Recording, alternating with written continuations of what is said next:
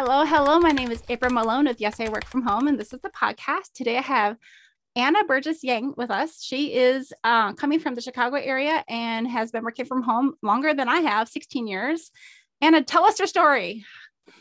Yeah. So I have basically been working from home for most of my professional life. I started in fintech, financial technology, stayed at a company for 15 years as a product manager before I then did a complete career pivot and went into content marketing and journalism, but continued to work remotely for a few different companies. And now I am a freelance writer, still a journalist, and also help mostly solopreneurs and small businesses improve their workflow through automation. So I'm kind of a geek that way, do a lot of technology.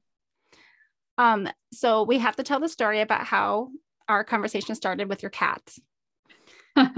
So anyone who works from home and has pets has probably had some type of experience where the animal is not where you want it to be at the time when you need them to not be there. So I am in my basement because it has better acoustics than where my office normally is. And my cat decided that she was going to follow me down here. I realized it and she jumped into the ceiling. I've got like an older basement, drop ceiling. There's like this little corner she's a small cat. So she wedged herself up there and I could hear her wandering around above my head. And so I thought, as April and I started talking, I thought, well, maybe if I just wait, she'll make an appearance, because she's one of those cats that whenever I'm on a call, she's like, I have to be here. It's time for my close-up. Sure enough, after a couple of minutes, she hopped out of the ceiling and came onto my lap. I'm like, hang on just a second. I will get her out of here so she doesn't just hang out the entire time while we're talking. I mean, I wouldn't mind, but well, she would be all over her. So I was just talking with my friend the other day. She was here with play date with the kids, and she said that her computer likes to walk across her keyboard all the time. Nice. And my keyboard is always situated in a way that my cat couldn't do that. Yeah, it's funny. They all have a different personality. They do. And this one likes to be involved. We came into the meeting. I was like frantic because, I think back when I worked in the office, if I was running late, I was basically jogging in from 7 blocks parking spot, it was like kind of a hike. And so I'd be like, but then I'd have to get into the lobby and wait for an elevator and sit in the elevator and go up to the 17th floor or whatever I was on at the point. And I feel like it was usually enough time to kind of like settle in. But today I couldn't find my laptop, and it ended up just being right on my bed, probably right where I set it.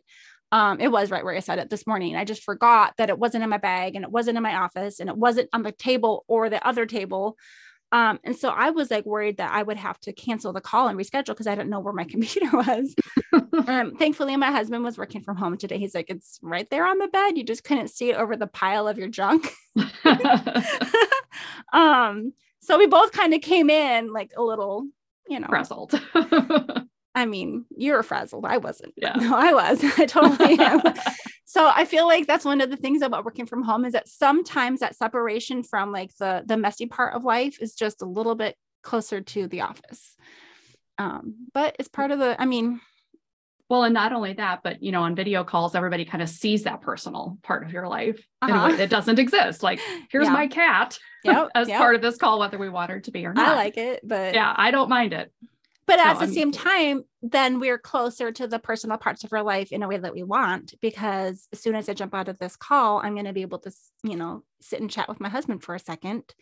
And on the 3 days a week that he has to go to the office, I don't get to do that. So I came home from work on Thursday last week, and he works every Thursday at the office, but I forgot it was Thursday. I thought it was Tuesday. And I was like, where are you? I'm texting him like, you're not here. Your car's gone, and he's like, I realized right away that it was my mistake. But anyways, well, what's crazy about that is before the pandemic, even though I was working remotely and I was working for a company that was fully remote, we didn't do video calls. Like, that wasn't a thing.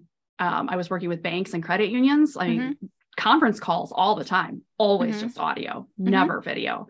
So that was new to me, even though I had been working from home. Was like, oh, wait, people can see like what's in my Yeah. background. Yeah. And people can, my kids were home because of the pandemic. And so there was Mm-hmm. noise in the background that had Mm-hmm. never really been there before. Yeah. And I was really self-conscious about that at first. Mm-hmm. I remember the first time a bank asked me to join like a Microsoft Teams call, and they all had like their shirts with their bank logos on them, even though they were sitting in their kitchen, but like they'd never worked from home before. They had no idea what to do because they were bankers. Wow. And I was like, do we really have to be on video? Can we just turn this off and audio calls were working for me before that. Yeah. But now I've gotten used to it. It's like, now I get to see the people I work with. And I worked with a large company that was very spread out for a while. And so I like that. I like being able to see who I'm talking to. But it was an investment. Every single company has its own culture. Yeah. And then every single person who works, independently or freelancing or, their own boss, has their own system. I have interviewed over 100 people now, and a handful of people tell me that they do like their full get dressed and makeup on and hair done and shoes on. And then, the rest of them are like, what? I'm lucky to put pants on, which by the way, I do always recommend people wear pants because you never know when you're going to jump up. Yeah. I mean, that is like my refrain, please wear pants. But yeah, I think that you have to learn how to position yourself different. My husband's company, I don't know why, but like they're on conference calls all the time, but it's, and they are, I think Teams maybe, but I would say 75% of the people keep their camera off, and that's just normal. Sometimes he's in a call and there's 0 people on camera, and every once in a while there'd be like some random guy on camera and everyone else isn't, just from like walking by and him talking about it. But I was teaching online and everything was camera, always, but with the teaching online, they had an expectation that you would be like up in front and that you'd be smiling and that you'd have makeup on so that they can see your lips really well because we were teaching English and pronunciation. And it made people like kind of self-conscious that, like, I don't want to, look like a normal person, like sneeze or anything, because, there could be a screenshot of me looking dumb.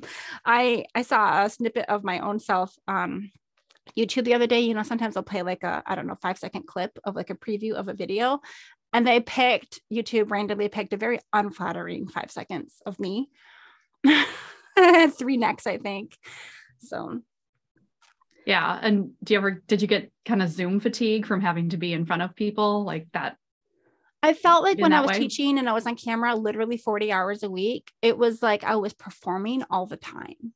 So it's one thing to be just sitting in a meeting. I mean, like, this is a conversation. I'm conscious of the fact that we are publishing the video for the people that want to see that. But I know that most of our listeners are listening through audio means. So I think after a few recordings, I started to realize, no, I can just go ahead and scratch my nose. I don't need to edit that out. Like, just be normal. Scratching my knee right now. So I didn't really have the same kind of Zooms as maybe a lot of like business people did, because I've been, but I'm a people person. So for me, I looked forward to the conversations, like having the podcast or having a client or something like that. That was something that I've, I missed during the pandemic. I missed seeing my friends. And so I liked that. But my husband, on the other hand, was thankful that he didn't have to put the camera on. Yeah. I worked for about a year at a content marketing agency running sales. And so I was doing like sales calls all the time. Mm-hmm. And those are very like on. I mean, it's not just having a conversation. I mean, you are. I was casual. But at the same time, I was very conscious that, I'm portraying the company a certain way, right, portraying right. services in a certain way. So I would get done. I was just exhausted. It is really exhausting. Yeah. And now that I'm a freelancer, I really limit the number of calls that I'm willing to take per day. And I like use my Calendly to control that, because I don't want to be I enjoy conversations. I don't want to ruin it by being on a ton of them in one day. Right. So I don't use Calendly. I use Acuity scheduling. Is that right? But it has the thing where you could have your whole calendar open, but then once you get 2 things booked, it closes your calendar for the Yeah. rest of the day. Yeah. That is a really nice feature. Yeah. Because otherwise, and how much buffer time I have in between meetings. If I want buffer time, I have all of those things set because I like having like that control over, well, also like when people see me, what time of day. And frankly, for me, when I was trying to do back-to-backs, sometimes I would just get confused later. Like, who did I talk to? What did they say? Like when I try to even write the show notes for my podcast, or when I saw like 8 students in a row and I needed to write my notes, my reports afterward. If I didn't take really good notes during the call, it would just get confusing. Yeah. I've become a big fan of recording all calls now, like even if it's just like a chat with somebody, because otherwise I say, oh yeah, I will follow up with you later. And I have another call right after that. And then at least I can go back and look at the transcript and just say, oh yeah, I was gonna do that. What do you use for your transcript? So it depends. Most of the time I use a tool called Otter, which transcribes in real time. When I'm working in journalism, I use a tool called Temi, just because the transcript is just a little bit better than Otter. So I'll record and then upload the recording to Temi, and it's paid. But it's more accurate. And when I need a direct quote, it's better for that. Good to know. I pay Otter. I pay Otter too, but and it's still not amazing, but it's useful. And actually the reason I like it the most, or the reason I've kept it, is mostly just because I can do a keyword search. That if I remember either one of us said something, I can usually keyword search it enough to find the spot so I can listen to it again, even if the transcript is a little crappy. Yeah. Yes, I love it. Otter joins, all of my calls, or when I miss the beginning of a call, it'll join for me. I actually found out yesterday talking to somebody, because he had his own recording tool that was going to join, and he kicked his out of the meeting. And I'm like, oh, why? I don't care. And he said, well, he found out that if you have 2 transcript tools that are on, and he and I both leave, the 2 tools will stay in and talk to or basically like, they think that there's somebody still there. Oh my goodness. And so they'll just keep going like in perpetuity. I was like, oh, well, that's an interesting technology problem. I guess that nobody's really figured out. You're more advanced with that than I am, because I just basically save my audio and then I upload it later. So I don't have them joining the calls.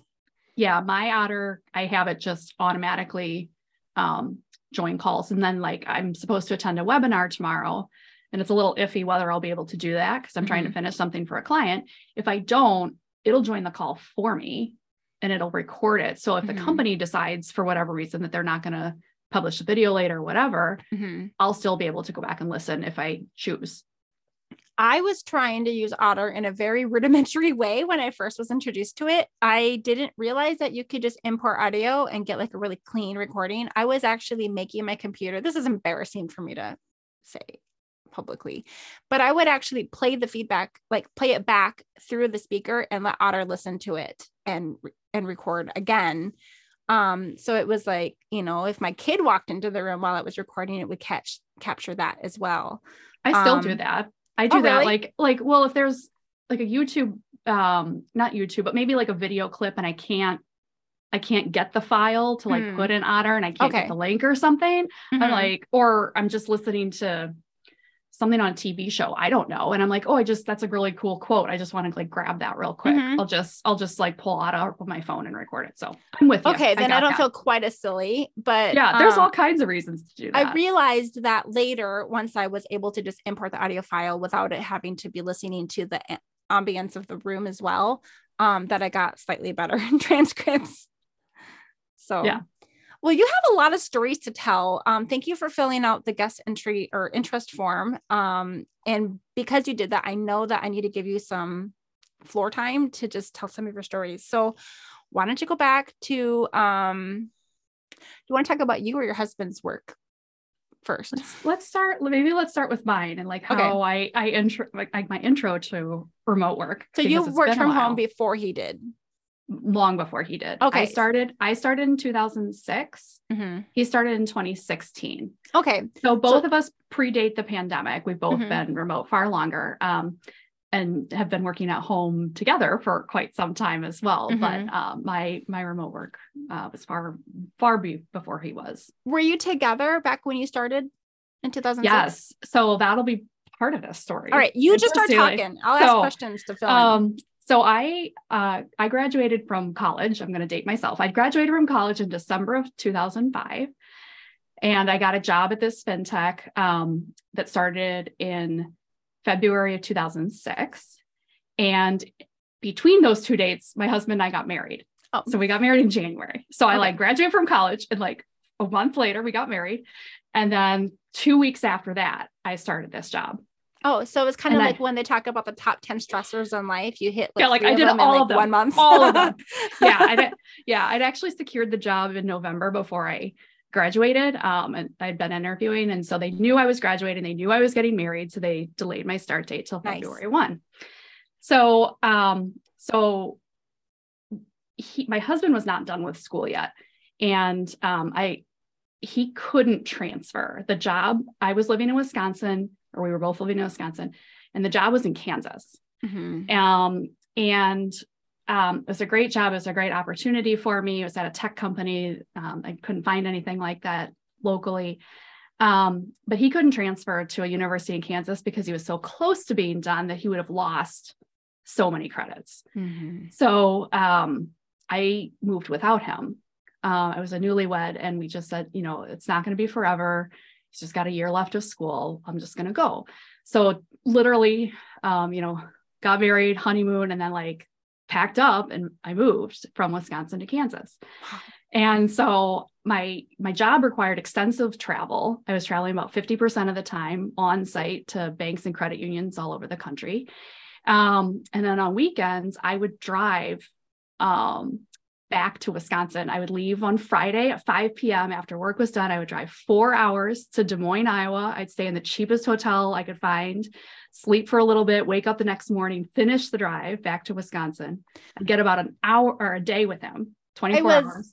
I was raised in Minnesota, so I know Iowa and Wisconsin. I went to school in Wisconsin. So what part of Kansas and what part of Wisconsin were you going to?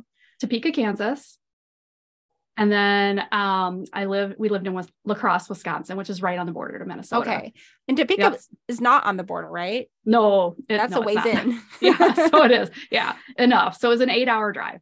Wow. And then I'd spend about a day with him. And then on Sunday, I would leave around noon and drive the entire 8 hours back. So that got old really fast, especially because I was also traveling for work on top of that. Mm. And it was easier for me to travel because he was in school. And so he was trying to study and stuff. So he couldn't take 8 hours on the road, 16 hours on the weekend to drive. So I started looking for another job, and I found one at another tech company in South Dakota, which would have cut my drive in half from 8 hours to 4. And I was like, well, that's way better. I could get home on a Friday night and things like that. Sioux Falls, you South Dakota. Had to cross Minnesota. I think it would have been just straight across Minnesota. Okay. So I turned in my 2 weeks notice at the company that I was at. And I said, this is the reason I'm just going to go to this other company. And so I was sitting in an airport. I was headed to Montana to go to a client site, and I was checking my email, and there was an email from the chief operating officer of the company. She said, I understand you've gotten another job. Okay. And I want to give you a counteroffer. She said, we'll give you a raise and we'll let you work from home. And she said, I know this other job's going to get you closer to home, but I'm going to let you be home. Wow. And I called my husband and I said, I'm coming home. So, and I did. So I'd only been at the company for 6 months, and I moved back to Wisconsin. Back then the technology was very different. Clients had to call me at my house. Basically, Mm-hmm. There was no way to really get a hold of me any other way. We still had landlines. Yeah. I had we put in a phone line just for clients to call me. And we moved. I mean, my husband and I moved eventually to Madison, Wisconsin, and now we're in Illinois. Mm-hmm. But each time it was kind of like, I'm moving. And then the company went fully remote with all employees in 2010, 4 years later. And you were like the I don't kind know. of test case, I guess. Yes. A little bit. Teaching everyone how to do this. Yeah, there was one other employee that was remote. He was the sales rep, so his role was very different. And I was in the implementation part of the software.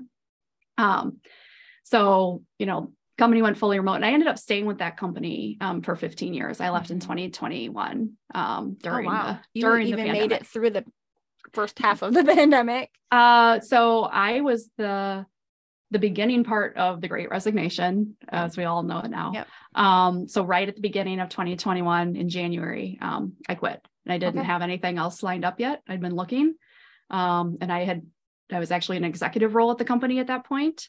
But I had it. There were some toxic things about the company, and, remote work is great, but it can't fix, underlying problems with the company culture. Yeah. And so I think the pandemic really exacerbated that, like my tolerance for some of that went pretty much to zero, with having my kids home from school and all of that. I'm like, I can't take this anymore. So I was like, bye. I will find another job. I think January 2021 is when I pulled my kids from school, and I said, screw it. We're going to homeschool for 5 months or whatever. I just, I think everyone was just tired at that point. And I think parents really were at very much a breaking point. Yeah.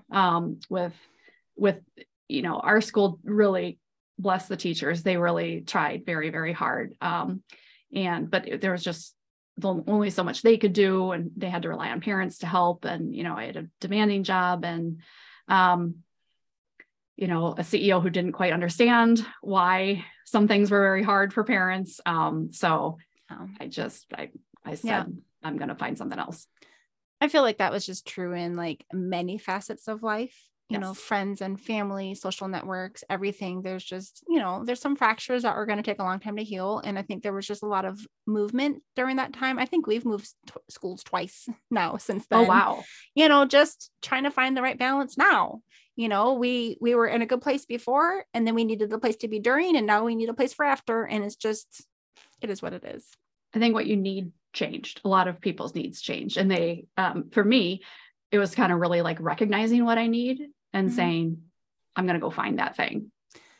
But to be honest, I think we've changed too. Yes, and absolutely. That's part of it. Absolutely. So you've had children during your remote work experience, as I have too. So how many children did you end up with?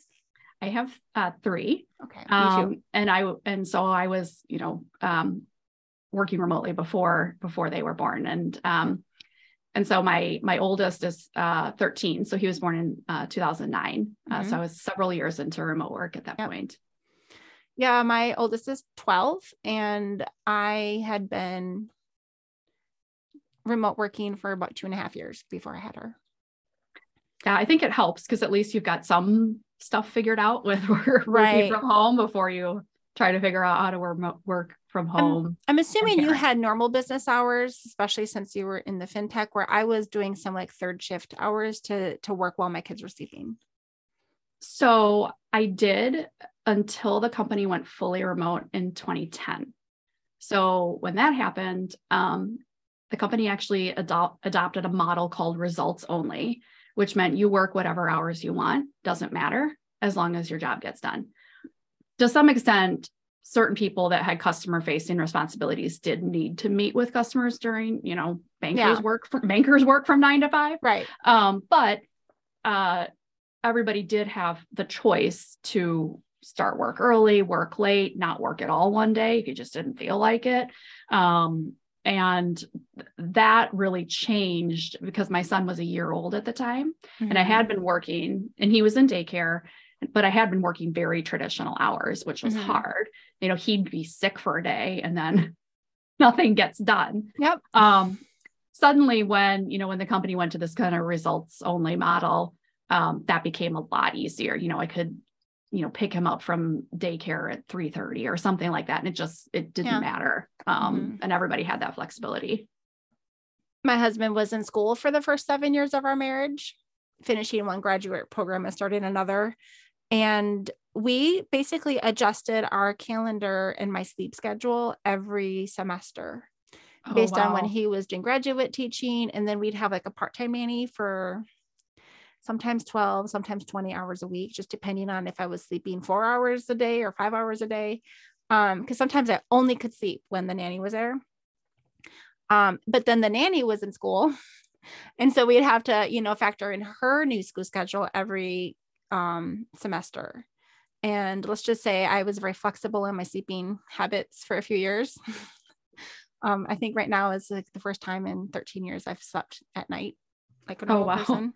Yeah. But sometimes I still do my best work at night, which is kind of scary for me because I think I got used to working without the distractions. And like when the family is up and around, I am more likely to want to engage in conversation and checking on this or that and jumping up and fixing that or eating that.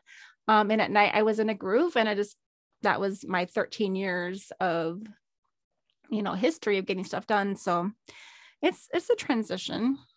You're the opposite of me. I'm an early person. And that happened because of the pandemic, because that was the only time I could really get uninterrupted work time was to get up before everybody. Yeah. So I was trying, I couldn't get, that focus time that I needed for work during the day because, I'd get an email from the teacher that one of my kids had forgotten to join Zoom music class. And so I had to do something. I was constantly getting up or getting somebody a snack or saying, are you supposed to be in class right now? Or where are your pants or things like that. So, I started getting up very early to get that time. And now how early? 3:30 a.m. Oh yeah. No, I've done it because when I was teaching the kids in China, I was getting up at like 2 a.m., 3 a.m., 5 a.m. was considered sleeping in. Yeah. And so sometimes I do that. Sometimes I'll work late and sometimes I'll just wake up at like 4 a.m. to start working. Yeah. Now it just happens naturally, but then I'm asleep by 8 p.m. So are you still doing that? I still do that now. Yeah. Okay. Yeah. Just I got so used to it and I found that I really enjoyed the quiet of the morning. So even though now I work for myself and I could do whatever I want, I still just really cherish like that time. It's just me and my cat, or one of my cats. So, and it makes it, I think, easier to kind of flex my time during the day, because I can just work in small chunks and I've already gotten a bulk of my work done for the day. I think this is a good segue to talk about how many hours a week are you working? Not a lot, probably about 20 to 25. And I only work 4 days a week. I work Monday through Thursday. Sometimes I'll do kind of business related stuff on Friday, but no client work and no client meetings on Fridays. On purpose. Yeah. My Calendly does not allow anything to be scheduled on Fridays. So when I asked Anna if she works full time, she said, yes, 25 hours a week. And I want to just go into that a little bit. You want to talk about that? Yeah. And maybe oddly or not, but that's kind of a leftover of the company I worked for that focused on results only. Because some weeks were very busy, and I had sometimes more than 40 hours. But there were other weeks where it was very light. Summers were a good example of that. There just wasn't as much going on. And the company didn't care. They didn't measure work in hours. And there was no guilt about that. So I got used to if I've done my work for the week, I'm done. I'm free. I can do whatever I want.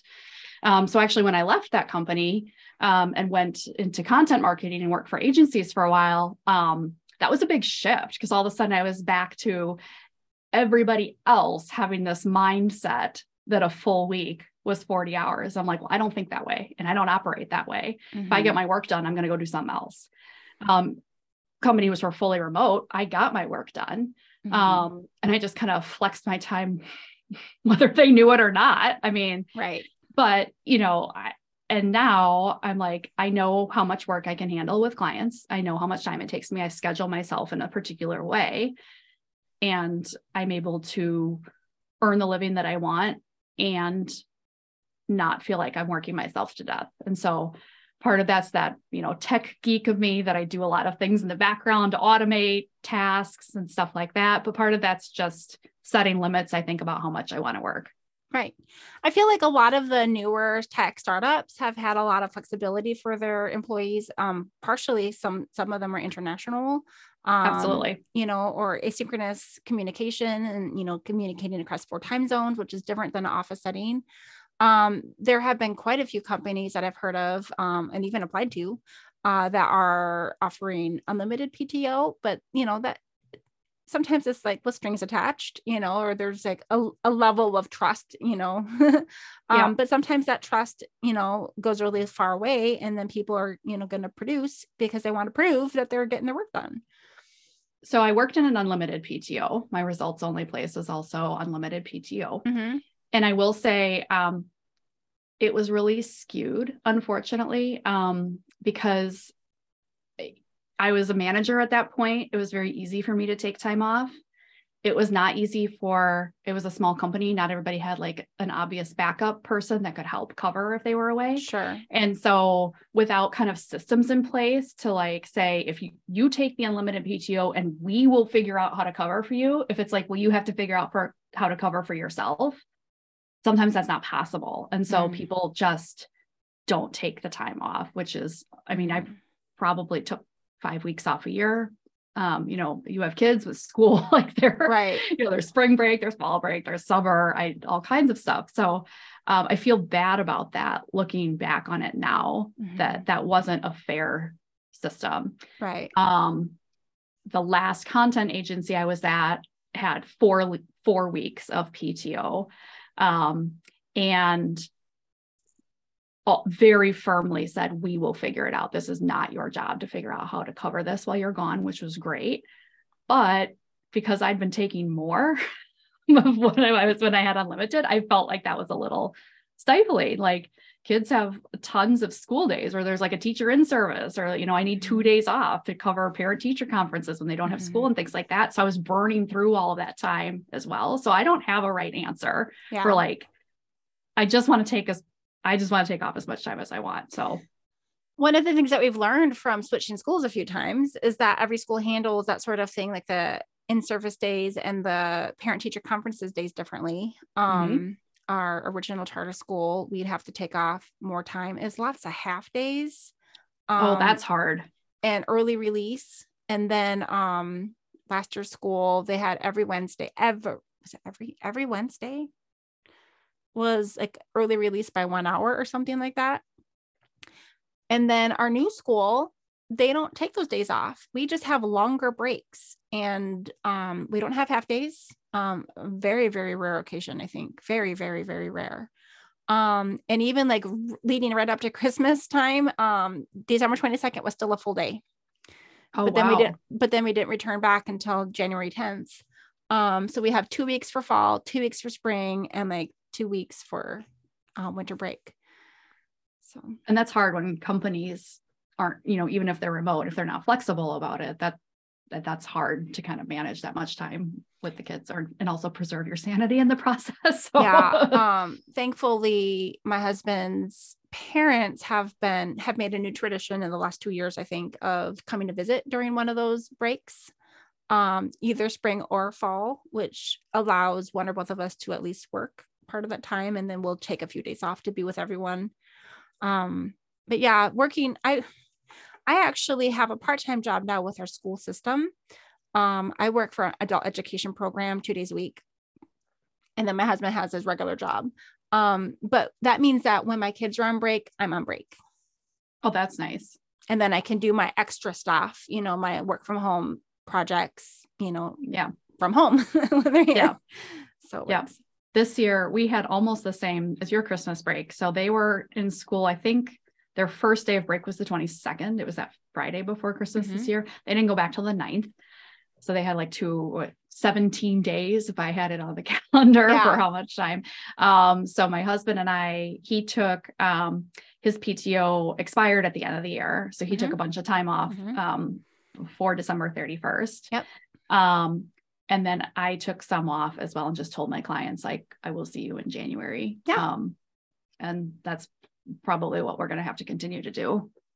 So you have the flexibility that you can control. Like you could stack some of your clients a little tighter leading up and then give yourself a longer break. So it sounds similar where I have more freedom than my husband does, but his company says use it or lose it. So if you don't use your PTO, it's not going to roll over. We were talking earlier about that culture where people are like, they're used to working 40 hours a week. And like, they're rewarded for being hardworking. One of my previous jobs in the past in an office setting, they didn't do the use it or lose it thing. So people would literally have hundreds of hours of PTO stacked up. And they just sell it. They wouldn't take their time off. And so I appreciate the work culture where they do encourage you to take what you need, or at least use your PTO that they give you. Yeah. The company that I was at that gave 4 weeks of PTO, it was basically use it or lose it as well. They're like, we're giving you 4 weeks. We want you to take those 4 weeks during the year. Absolutely. Tell us a little bit about your husband's job change recently. Yeah. So, he's been working from home since 2016. We actually worked together for 4 years at the same company. Oh, wow. Yeah. That was his first foray into fully remote work, was coming to work at the fintech that I was at. I was the product manager and he was a software engineer. Nice. But he eventually took a different opportunity at a healthcare company during the pandemic. And the company had not been remote prior. And so when he took the job, he's in 2020, he said, are you going to stay remote or like, what's the deal here? And they were like, we have no idea. It was August of 2020. They're like, we literally have no idea how this is going to all shake out. So he's like, fine. He was fine. Well, about a year later, they were like, you know what? We would like you to come into the office 3 days a week. And we don't live anywhere near where this, we're in the suburb of Chicago. Like it would have been probably at least 45 minutes commute each way, at least without traffic. Do not recommend. I've done that. No. In winter weather. No. And he had done it before, before he'd worked remotely. He had to sometimes go into downtown Chicago. And so he said, he's like, is there any room for negotiation? They're like, no, we want you in the office a couple of days a week because they have, expensive real estate they're paying couple for. Or 3, because there's a big distinction. I think it was like 2 to 3. It was like, at least 2, probably 3. So he started looking for another job. And he's a software engineer, high demand field. So he found one within a couple of weeks with a company that said, we will be remote forever. And they were in St. Louis. There was no way he would be going into the office. So he knew that that they were committed to that. So he told his employer that he had gotten a new job, and they were like, "Oh, we'll let you work from home." And Way to take it back. I know it. At that point, do you trust them? Like, what if they say like, oh, can you just come in this one day? Or can you just come in for this one meeting? And he's like, you had your chance. I asked you if that was negotiable and you said no. Like, what did you think was going to happen? Yeah. So really funny on the side, I posted on LinkedIn about this. I said, my husband's employer told him to come back. And his response was, no, I'm going to find something else. And part of the reason that I wrote about was it's better for our family. We were so used to, at that point, being able to flex between both parents, juggling the kids, helping out and things like that. Like if he had started commuting, he wouldn't be home in time for dinner. You'd have to leave early in the morning, stuff like that. And like our family life has been built around both of us being remote. So I said, he found another job easily. You can too, was basically the moral of that post, but it went insanely viral on LinkedIn. Like 4 million people saw it, and people reached out to me because I think that message and that story resonated with absolutely a lot of people. Like there are other options out there. You don't have to go back into the office. Now, since that time, things have tanked in the tech world, and 2022 is very rough, and it continues to be with all the layoffs and stuff. Big layoffs. My industry and the type of clients that I work with have been hit very, very hard. But I think that type of message still resonates with people, and maybe even more so as they're watching companies kind of callously lay people off. They're like, I'm going to do what's best for me. And what's best for me is maybe going to be finding a different job. And maybe it's not finding another job right now because the job market is brutal, but to kind of keep that in the back of their mind that there are other options and I can find a company that is willing to support remote flexible work. Yeah, I think that with the Great Resignation and people more or less demanding, they're like, hey, we can do this work from home. And if you're not going to let us, we'll find someone that will. Definitely has made the remote work jobs higher in demand, like harder to, it's more competitive is what I'm trying to say. And leaving some of the in-person jobs more available, maybe? Probably. I saw something just the other day, a quote from the CEO of Morgan Stanley, I think. And he said something like, well, you don't get to pick your salary and you don't get to pick when you get promoted. So why should you get to pick where you want to work? And he wants everybody back in the office 2 to 3 days a week. It's like, but you do get to pick. You can go somewhere else. And so, the market will work itself out that way. Yeah, absolutely. Were there any other repercussions from your LinkedIn article? Yeah, I ended up being interviewed for ABC News Australia, the Australian broadcasting company. Nice. I ended up with a ton of inbound inquiries. People are like, oh, well, you could write this LinkedIn post. Can you write something for, so a lot of interest in just me, hiring me as a writer and things like that. Yeah. Very unexpected. Like everybody talks about like, what's it like to go viral? It's kind of insane. It was actually really intense. And I was a little stressed out for a couple of weeks. But I think that story, needed to be told. And a lot of people maybe had done it and not talked about it. To change, to just, oh yeah. And I think also not a lot of people maybe talk about quitting. But I think what was different was just, how my husband and I have made this our lives and that we're able to be as flexible as we are because we're both remote. And that we're not going to accept anything different, so he actually probably wouldn't have minded going into the office. Like he doesn't mind being around people, but I was like, do you know how much more work that's going to make for me? Oh yeah. If you go at the office, like how much it's going to be much bigger. And that's not fair to me, to my work, to, so it was just a decision that we made like for our family that we're going to both be remote. I have a friend who hasn't interviewed on my podcast. Hopefully maybe someday will, but when he was told to go back to the office 3 days a week, he was just like, and didn't, and no one said anything. And he doesn't talk about it and they don't talk about it. And no one made a big deal of it. When my husband was asked to go back in 3 days a week, he did. It is about a 25 minute drive. There's definitely pros to him being home more. We were sick a lot.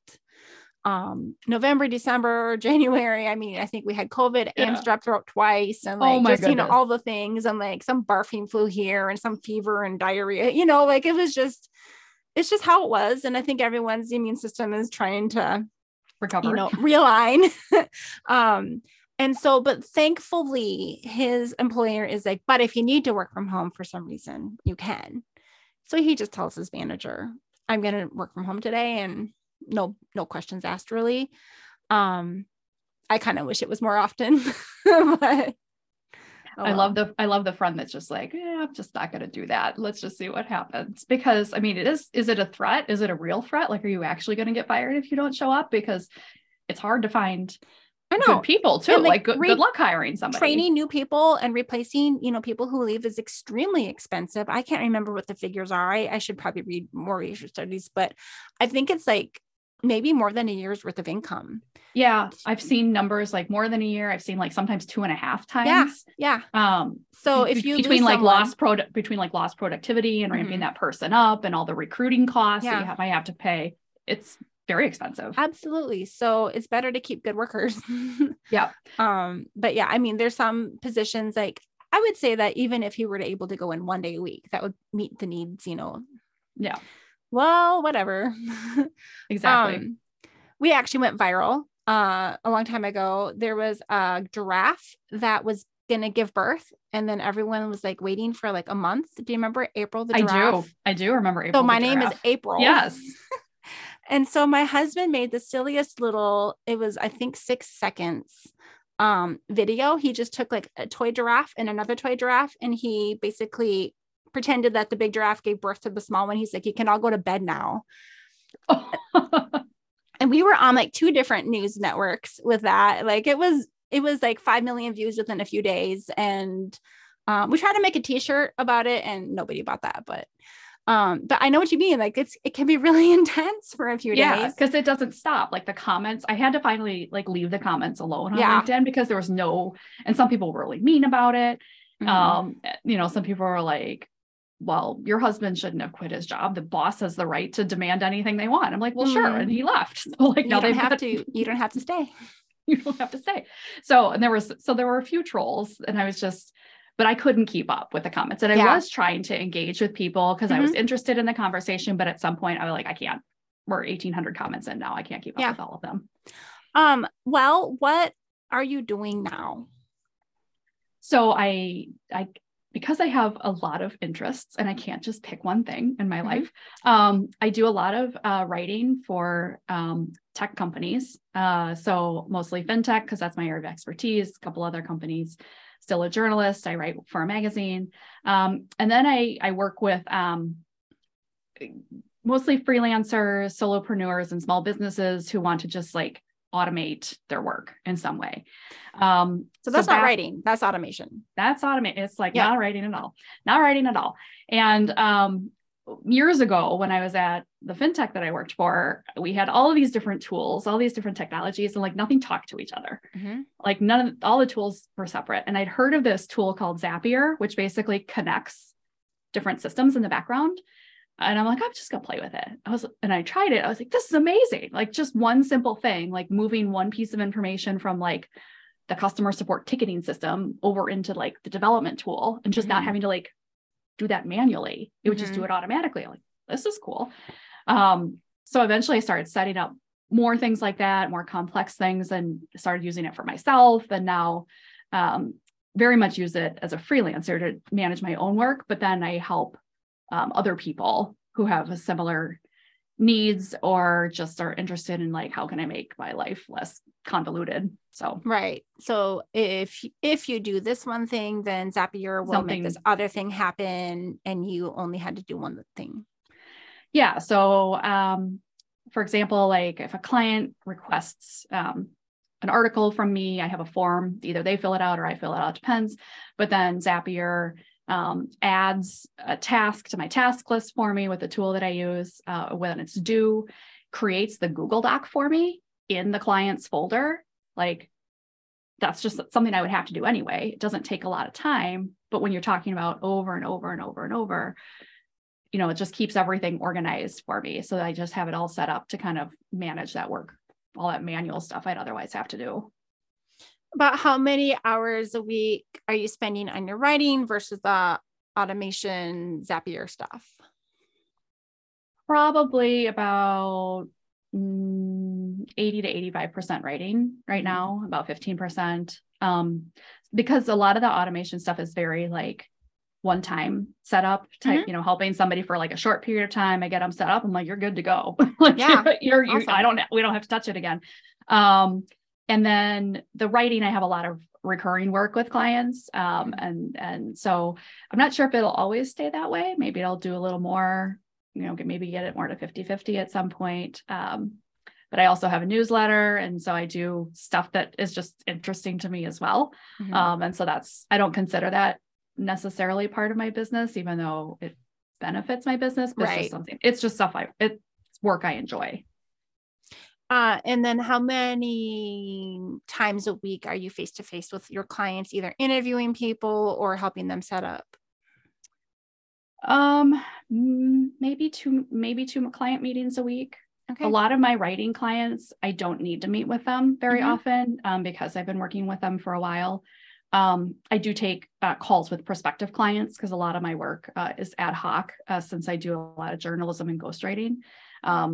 So I might have one sales type call per week. Some of the automation stuff I do via Loom. Somebody will record, like, I'm like, show me what your problems are. Yep. Just go through all of the things that you're doing manually now, record it for me, talk me through it. Yep. And then I'll kind of review it, write up some recommendations, and then meet with the person to talk about it. So that's cool. some meetings are busier than others, but not a ton of meetings during the week. But doing the Loom means that you can communicate with them back later when you have time. It's asynchronous. It's not, you don't have to schedule a meeting. You send me this, I'll reply to you. Yeah. And so I've done both. I've done like live, if like you want to talk through what my recommendations are, or I will also record a Loom and like, I'll type up a Google Doc and say, this is what I'd recommend. And I'll verbally kind of walk through that as well and send that Loom back.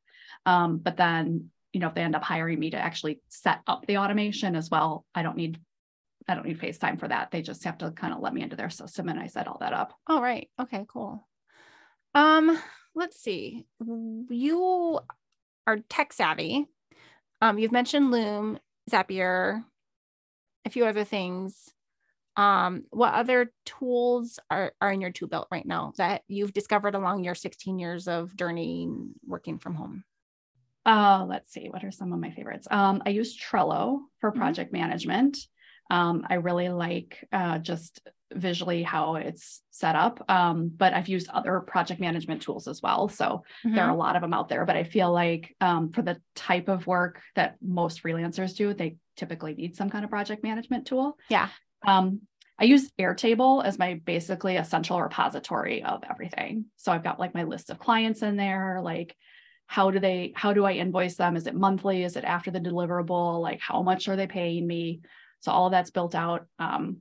It's kind of like my single source of truth, I guess, for everything. I use Todoist as an actual to-do list, so a little bit different than Trello. Is that an older one? I think I used that is an older one. Yeah. Okay. I've been using it for 9 years. Like Todoist sent me like a little congratulations note one time. Oh, nice. But I actually was like a delinquent user for like 5 years. I barely touched it. I think the one that I was using was actually called Tada. I remember that. Similar. Tada. Yeah. Okay. So to-do list, I think Todoist. Yeah. And what's interesting about that one is I have a shared to-do list with my husband. So I can put stuff in there and assign them to him because he's not good at like, if I verbally tell him, he won't remember, but if it's like written down, he will remember, and he can get like a little digest of things, or I can say, look at your to-do list. And so whether or not how people feel about that works for us. Yeah. So so one of my lists is shared with him. But I put stuff like, annually remember to go to the OBGYN, and I have that as a recurring reminder to do for myself, so I don't forget that I have to, schedule that every year. So I'm really, I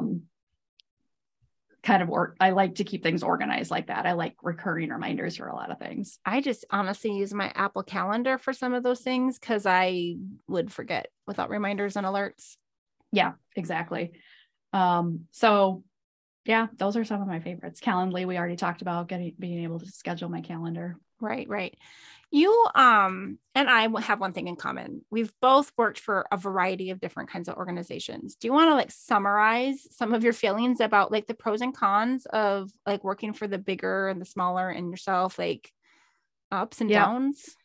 Yeah. So fintech, unlimited PTO, fully remote, 25 employees. And, we talked about the kind of downsides of unlimited PTO, like it kind of protects people, or it's easier for people who have more power to benefit from that. But the unlimited flexibility was really nice, especially for parents or illness or anything like that.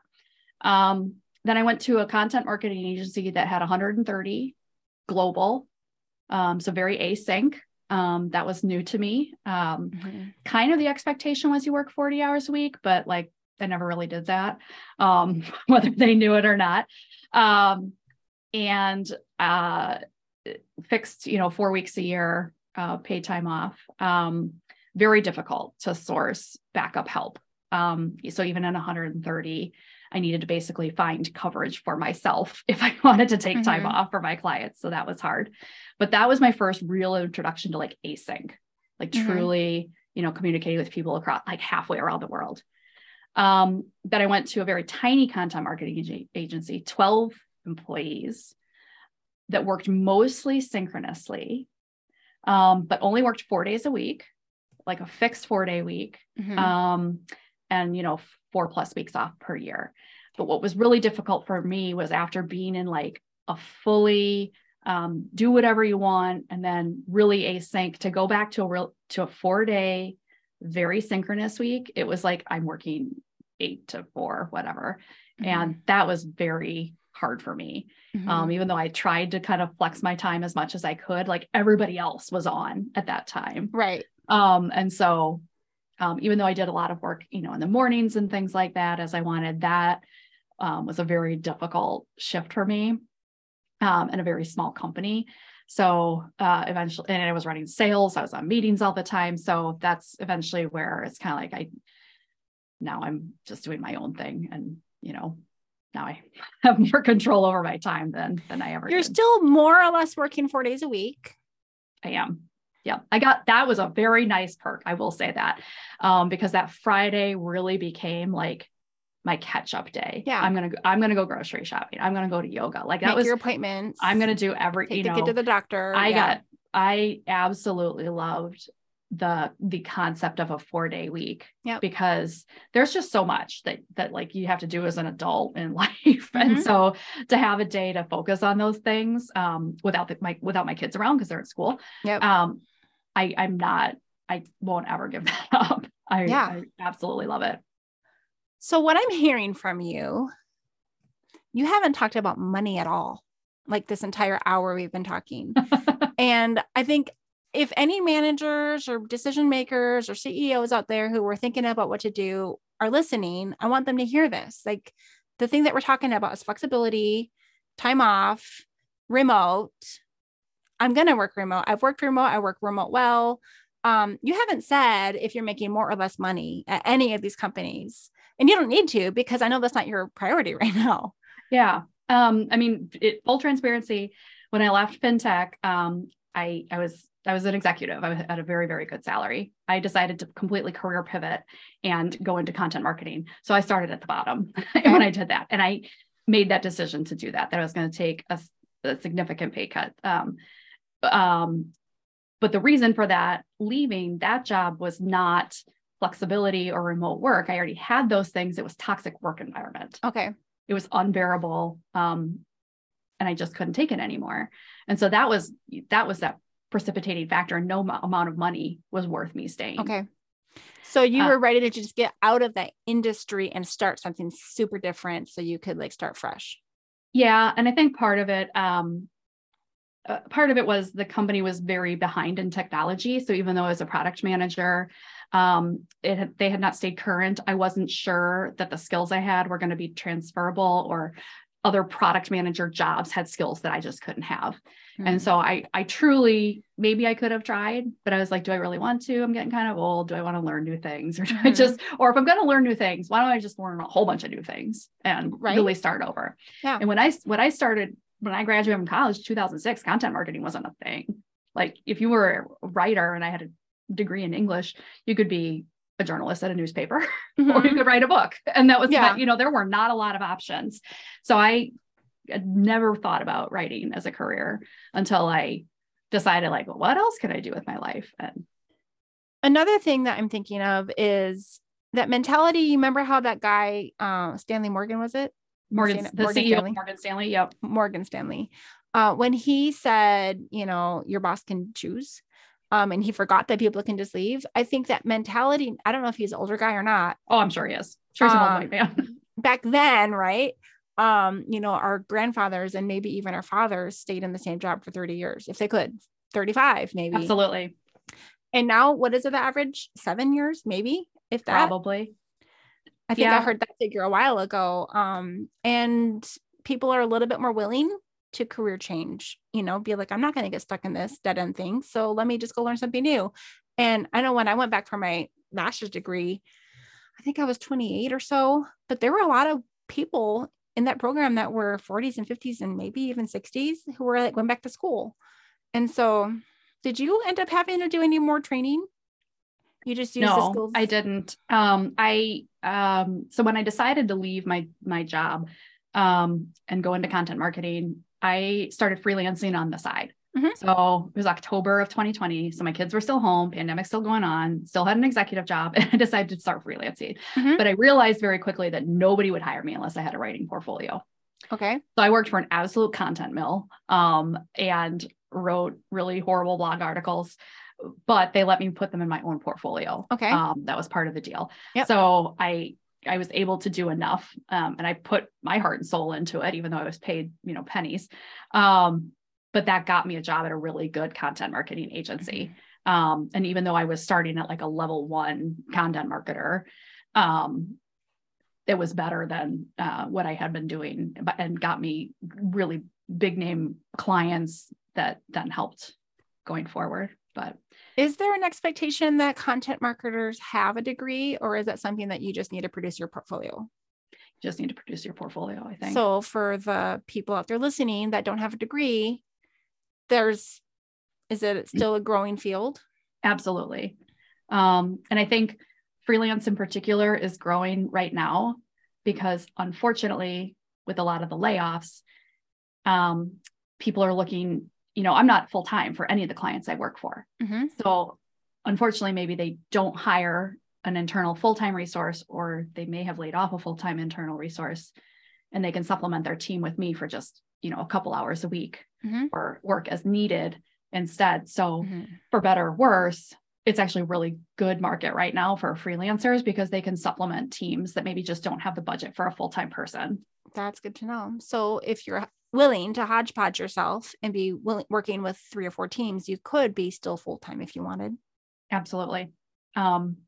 It's a great, and you can, I started making pennies per word 2 years ago, and now I make it, close to $1 a word. So it just getting good clients and putting in that time, and you can build a portfolio with some, dedication to it. So I did the pennies for words too through Upwork for a little while. Yeah. And wrote an ebook and a few other things, lots of blog articles. And I guess the hardest part is just finding clients, right? Yeah. I'm very active on LinkedIn, very, very active. And that was kind of an accident. Like, I started being active on LinkedIn when I changed careers because I just wanted to stay connected to all these bankers that I knew. So it wasn't really anything intentional about my world at all. But I realized quickly that marketers are on LinkedIn a lot. Okay. They are all over LinkedIn. So regardless of the type of marketing that they're in, they could be in paid pay-per-click, social media, whatever. They're just all over LinkedIn. So I just started posting more. Even when I was at the agencies that I worked for, I would just connect with clients. I started posting. And now I get a lot of inbound interest. Going viral probably helped, right? Well, that was before I went out on my own. That was about a year before I went out on my own. Really? So, yeah. So even though I took a little bit of freelance work as a result of that, most of the inbound interest has been since then. But I've built up, an audience of people there. So people just see me, and it says in my profile, fintech writer, they're like, oh, fintech writer, I need one of those. So then somebody will reach out to me. So it's worked out. I haven't asked you much about your work from home setup in your home, and we can kind of close with that. I think you mentioned that you normally work somewhere else, but you're currently in the basement. Why? Yes. Again, you said the acoustics are better here. Yeah. So I work, my house has a sunroom. So it's kind of 3.75 seasons out of the year. It's okay. It's just gets a little hot in the dead of summer and a little cold in the dead of winter, but most of the time it's fine. So that's where I work. Tons of light. I love it, but it's 2 stories up. So because it's the whole side of the house. So when I'm doing a recording or something like that, the acoustics are just terrible. There's a lot of echo. So I have a little space set aside in the basement, just so it doesn't sound quite as bad. But most of the time, my office is in the sunroom. And I'm just curious, are you using a filter behind you with these cute shelves, or are those I am. I do actually have cute shelves behind me. But remember at the beginning of the story of like my cat going into this really ugly drop ceiling, there's no way to angle the camera without seeing the ugly drop ceiling. Oh, really? So and I was just like, I can't do it. So I had all these, I have bookshelves like lined up behind me and tried to make it cute. Like there's just nothing I could do. And I without seeing that ceiling and like part of the back of my basement. So I was like, I give up. I'm just going to put something similar to my backdrop there. And then your husband is currently working remote. Do you guys share the sunroom or where is he? No, can't share space. So, actually, it's really funny. On his first day working remotely, ever back in 2016, I'd been a pro at remote work at that point. He like came into my office. He has his own office in the house. He came into my office. He's like, "What you doing? Like, why are you here talking?" I think he was lonely, I think, after so much time, like, spending with his, having coworkers around, not having people around. He would just come into my office during the day. I'm like, "What are you doing?" Like, so, he's in a lot of meetings during the day. So yeah, he has a separate office. I can hear him cook lunch occasionally, but that is a benefit. Sometimes I will have lunch with him. But yeah, he's in a separate room. My office is currently in the closet in our bedroom, and my husband's office is in our bedroom. But he takes his lunch pretty much at 11:30 every day. And we kind of got into a rhythm where we just knew that he'd come out, and I am not usually working in here unless I'm recording. So I work downstairs more often. And sometimes I would try to sit next to him at a desk next to his desk. And I could tell that it was annoying. Yeah. And the sunroom is also like the gateway to getting to our backyard. So when my kids get home, all of a sudden there's like people like parading through part of that. And that's just I just have to deal with that. So the majority of the day, it's fine. But then my middle schooler gets off the bus and he always likes to go in the backyard right away. So he'll just kind of like, "Hey mom," as he's walking through. So, but you're not normally on meetings. So it's not normally. No, I never allow meetings like scheduled later in the, because I know that he could be walking through. Right.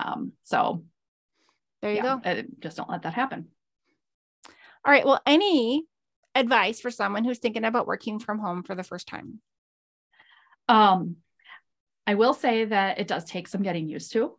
And people have to kind of figure out what works best for them. I do know people who work, they like that kind of rigid 9 to 4 block of time and like putting themselves in that space and saying, "This is when I work." And then outside of that, they're like, "This is when I don't work." Yeah. That's fine if that works for you. But also I would say, experiment with flexing your time around what works best. Like you said, you work late, I work very early, whatever works, because you have the ability to do that. Or, be like me and throw in laundry in the middle of the day, things like that, because you can. Because you can, and it makes that part of your life a lot easier. And any final thoughts? How do people find you if they're looking for fintech writers? Anything fintech. My website, annabyoung.com. And it's got stuff about writing or workflow. And there's also a link to my Substack, and it's all about remote work, just because I'm passionate about talking about it. So if people are just kind of want to go back and read stories, and sometimes I talk to other people and get their experiences, it's a resource as well. Substack. And you also write for Medium? I do write on Medium. I write on Medium. Most of the work there is for freelancers. So kind of how to manage client work, how to manage your deliverables, time management, some of the tools that I talked about, kind of like tips for using them. So yeah, I'm kind of all over the place. All right. Well, thank you so much, Anna. I appreciate it. This has been, I'm going to screw this up. Okay. This has been Anna Burgess Yang with April Malone and Yes, I Work From Home. And don't forget, if you want to be on the show, just go ahead and send me a message. April at yesiworkfromhome.com. Find me on the website, yesiworkfromhome.com/podcast/guest. And you can fill out our guest interest form just like Anna did today. Thank you so much. Yeah. Thanks for having me. Take care.